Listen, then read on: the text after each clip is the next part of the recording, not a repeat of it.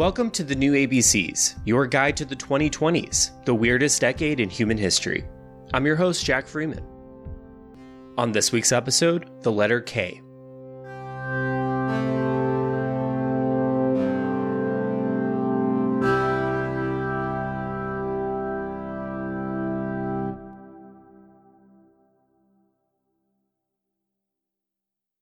K is for Kansas City Chiefs.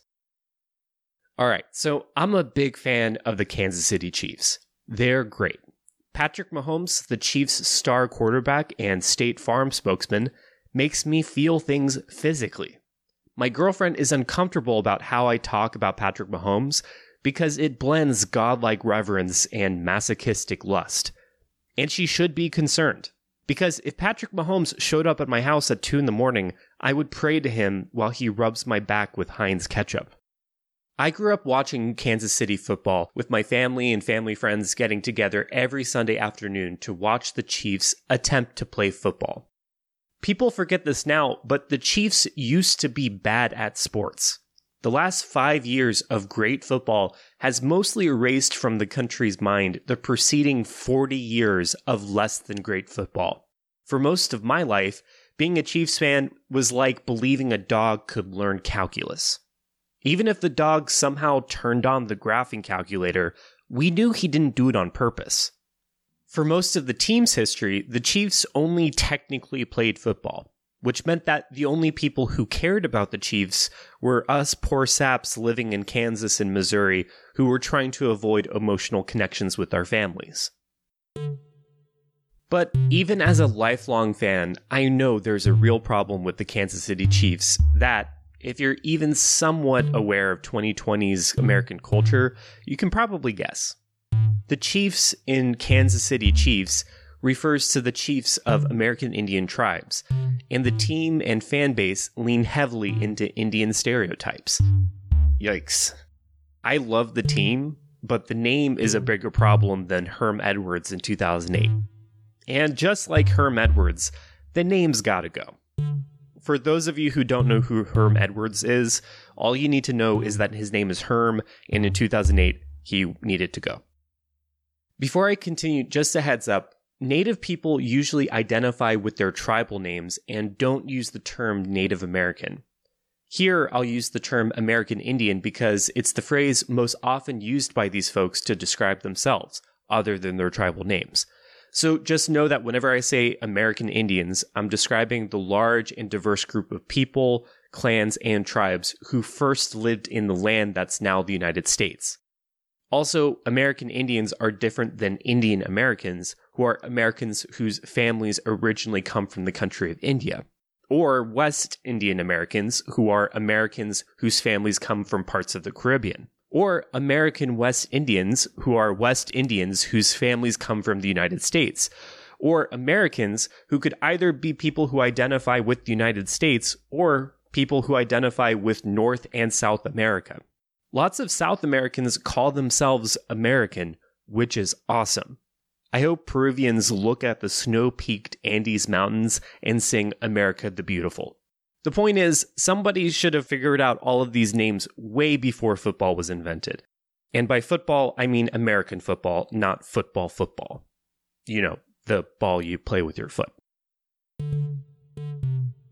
So, the American football team, the Kansas City Chiefs, were named after the nickname for the 1960s mayor of Kansas City, Chief Harold Bartle. Defenders of the Chiefs' name often point to this as the reason why the Chiefs' name isn't offensive, since it technically wasn't based on an American Indian person, which is a terrible argument. Chief Harold Bartle got his nickname because he was the founder of an honor society for Boy Scouts of America called the Tribe of Mikkosay, in which former Boy Scouts wear feather headdresses and bead necklaces while drinking and dancing around a fire. If you're playing bingo with offensive Indian stereotypes, that's a bingo. So technically, Chiefs apologists are correct that the name Chiefs isn't about an American Indian person.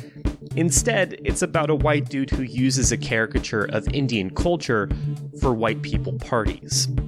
Which, if you're familiar with American culture, is right on point.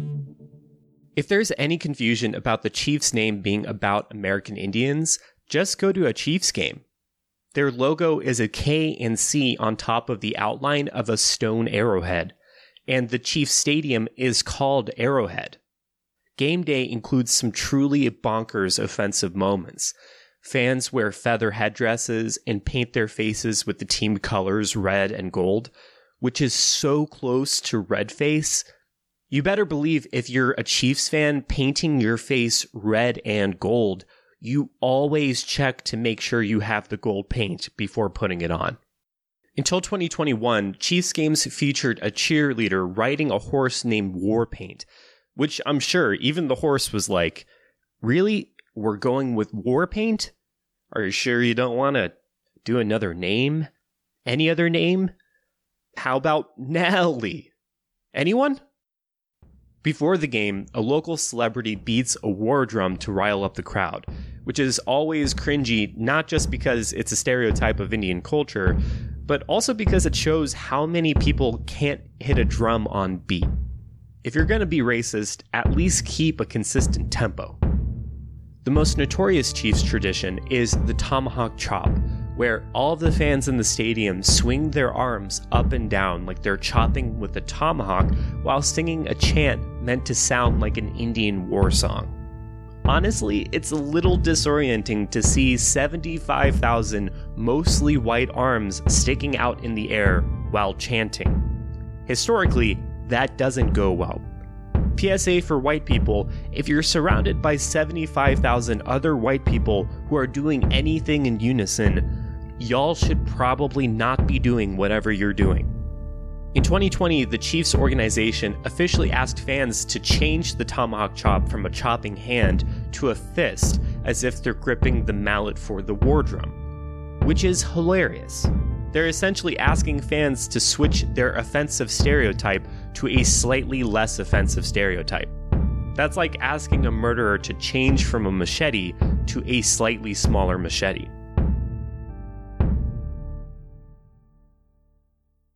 So what's the big deal? Is this stuff offensive, or is it just another example of cancel culture making my uncle mad? The short answer is, we will never agree if something is offensive, so we should stop asking. Instead, I think we should examine context and ask if something is empathetic or dehumanizing. And given the context, the name and branding of the Kansas City Chiefs are dropping the ball more than Dwayne Bowe in 2012. If you don't know who Dwayne Bowe is, he dropped more balls in 2012 than Jamal Charles. If you don't know who Jamal Charles is, nope, don't have time for this. Chiefs apologists often claim that the name Chiefs isn't offensive or cruel, since the word by itself isn't derogatory or even historically inaccurate. There were and are chiefs of American Indian tribes, especially in Kansas and Missouri. Though, yeah, there are many fewer chiefs than there used to be. And by comparison to other team mascots, the Chiefs' name and branding is pretty tame. At least they aren't the former Cleveland Indians, whose mascot was a racist cartoon named Chief Wahoo, or the Washington Commanders, whose name used to be the Washington Redskins. Part of me wishes that Washington kept their old name, and the team and media just have to censor it whenever they mention the team. And that's the first down for your Washington Redskins. The Chiefs organization has worked with American Indian spokespeople to remove the most problematic aspects of team culture, like Warpaint the unwillingly named horse, and the Tama, I can't believe we're still doing this, chop. So at least the Chiefs have asked for Indian input. And it's worth noting that not all Indians are even offended by the Kansas City Chiefs name and branding. Sure, a ton of American Indians publicly criticize those team names and mascots, but some don't. And some Indians are even fans of the team and the name. So if some American Indians don't mind the name, then it's a toss-up, right? Throw me some red and gold face paint. Actually, you can take back the red. I'm just gonna paint my face gold.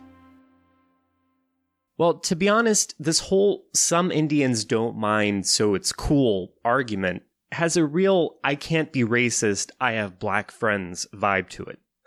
It's goofy to point to a specific American Indian person or tribe who doesn't mind the name and say, see, Peter doesn't care, so the team shouldn't change its name. There will always be a few dissenting voices, but that doesn't change a consensus. The majority of American Indians object to Indian sports mascots, even if a few don't mind.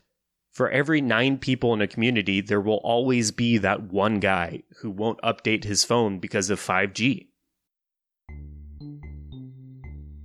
On social media, the most common defense of Indian team names and mascots is the slippery slope fallacy. If we change the Chiefs' name and mascot, then next they'll want to change other team names that could be offensive. Next, they'll want to change the San Francisco 49ers because the name's offensive to gold miners. Or the New England Patriots because the name's offensive to revolutionaries. Or the Tampa Bay Buccaneers because the name's offensive to Johnny Depp. This argument is clearly worthless. The dudes who make this argument willfully ignore the historical context of indigenous genocide, and these dudes often can't maintain an erection. The dudes who say crap like this are making an argument in bad faith, meaning they're intentionally saying foolish nonsense to infect the whole debate with their foolishness. But the problem is that lots of Chiefs fans latch onto a bad argument like this because it confirms their worldview that the Chiefs' name isn't harmful. It's the same reason why I still watch YouTube videos about how bad the Black Eyed Peas were. This type of thing happens a lot in the 2020s. Trolling trolls make simple, bad arguments that play off the fears and prejudices of a public afraid of changing their way of doing things, even when it hurts other people. Actually, I just described the business model of Twitter. In the end, there's no argument about whether Indian team names and mascots hurt American Indians. Studies clearly show that indigenous mascots hurt indigenous people. Dr. Stephanie Freiberg, who specializes in the effects of Indian mascots on Indians, said that using natives as mascots is related to American Indians experiencing lower self-esteem, less achievement-related aspirations, greater anxiety, depression, and suicidal ideation. There's also evidence that when exposed to native mascots, white college students are more likely to discriminate against other people of color. So not only does the Chiefs' name hurt American Indians, it also encourages white people to hurt other minorities. It's like a hot dog that causes food poisoning in some and encourages white people to hit other people who also have food poisoning. Just get rid of the hot dog. Now, I know that many of my fellow Chiefs fans have good intentions and deeply feel like the name is a way of honoring and loving Indian culture. But in this case, our feelings do not outweigh other people's humanity. The only debate is whether or not we're willing to accept the effects of our actions, no matter our intentions. My favorite team reminds many of my neighbors of the terrible things that happened and continue to happen to them. Our team name and branding are rooted in a terrible historical context, where playing cowboys and Indians murdered tens of millions of people. Of course, changing the name of a football team isn't simple. It's also changing a part of our identity. I've been watching the Chiefs since I was old enough to understand the rules of football. So, since I was about 27 years old. I grew up with the Chiefs. Even though I really don't like the name, I still proudly wear my Chiefs hat, my Chiefs scarf, my Chiefs sweatshirt, and my Chiefs t-shirt. I'm currently drinking Chiefs coffee out of one of my 3 Chiefs mugs. If you're wondering, Chiefs coffee is coffee roasted in barbecue sauce. I love the Chiefs, and I love Arrowhead Stadium. When I went there to watch games, I did the tomahawk chop. Watching the Chiefs makes me feel closer to my family and where I'm from. It's not easy to say goodbye to the branding of my childhood, but my fellow Chiefs fans, it is just branding. We won't say goodbye to the Chiefs, and we won't say goodbye to ourselves. Changing the name doesn't change us, for better or for worse, but it's an important symbolic step toward truly honoring and loving American Indians, because it's a good reminder American Indians are our fellow Americans. They're our neighbors and our family. Their history is our history. I'm as afraid of change as the next guy, but I'm ready for this change. Let's get rid of the name. But don't you dare touch Patrick Mahomes. Only I can do that. Also, his wife can also do it.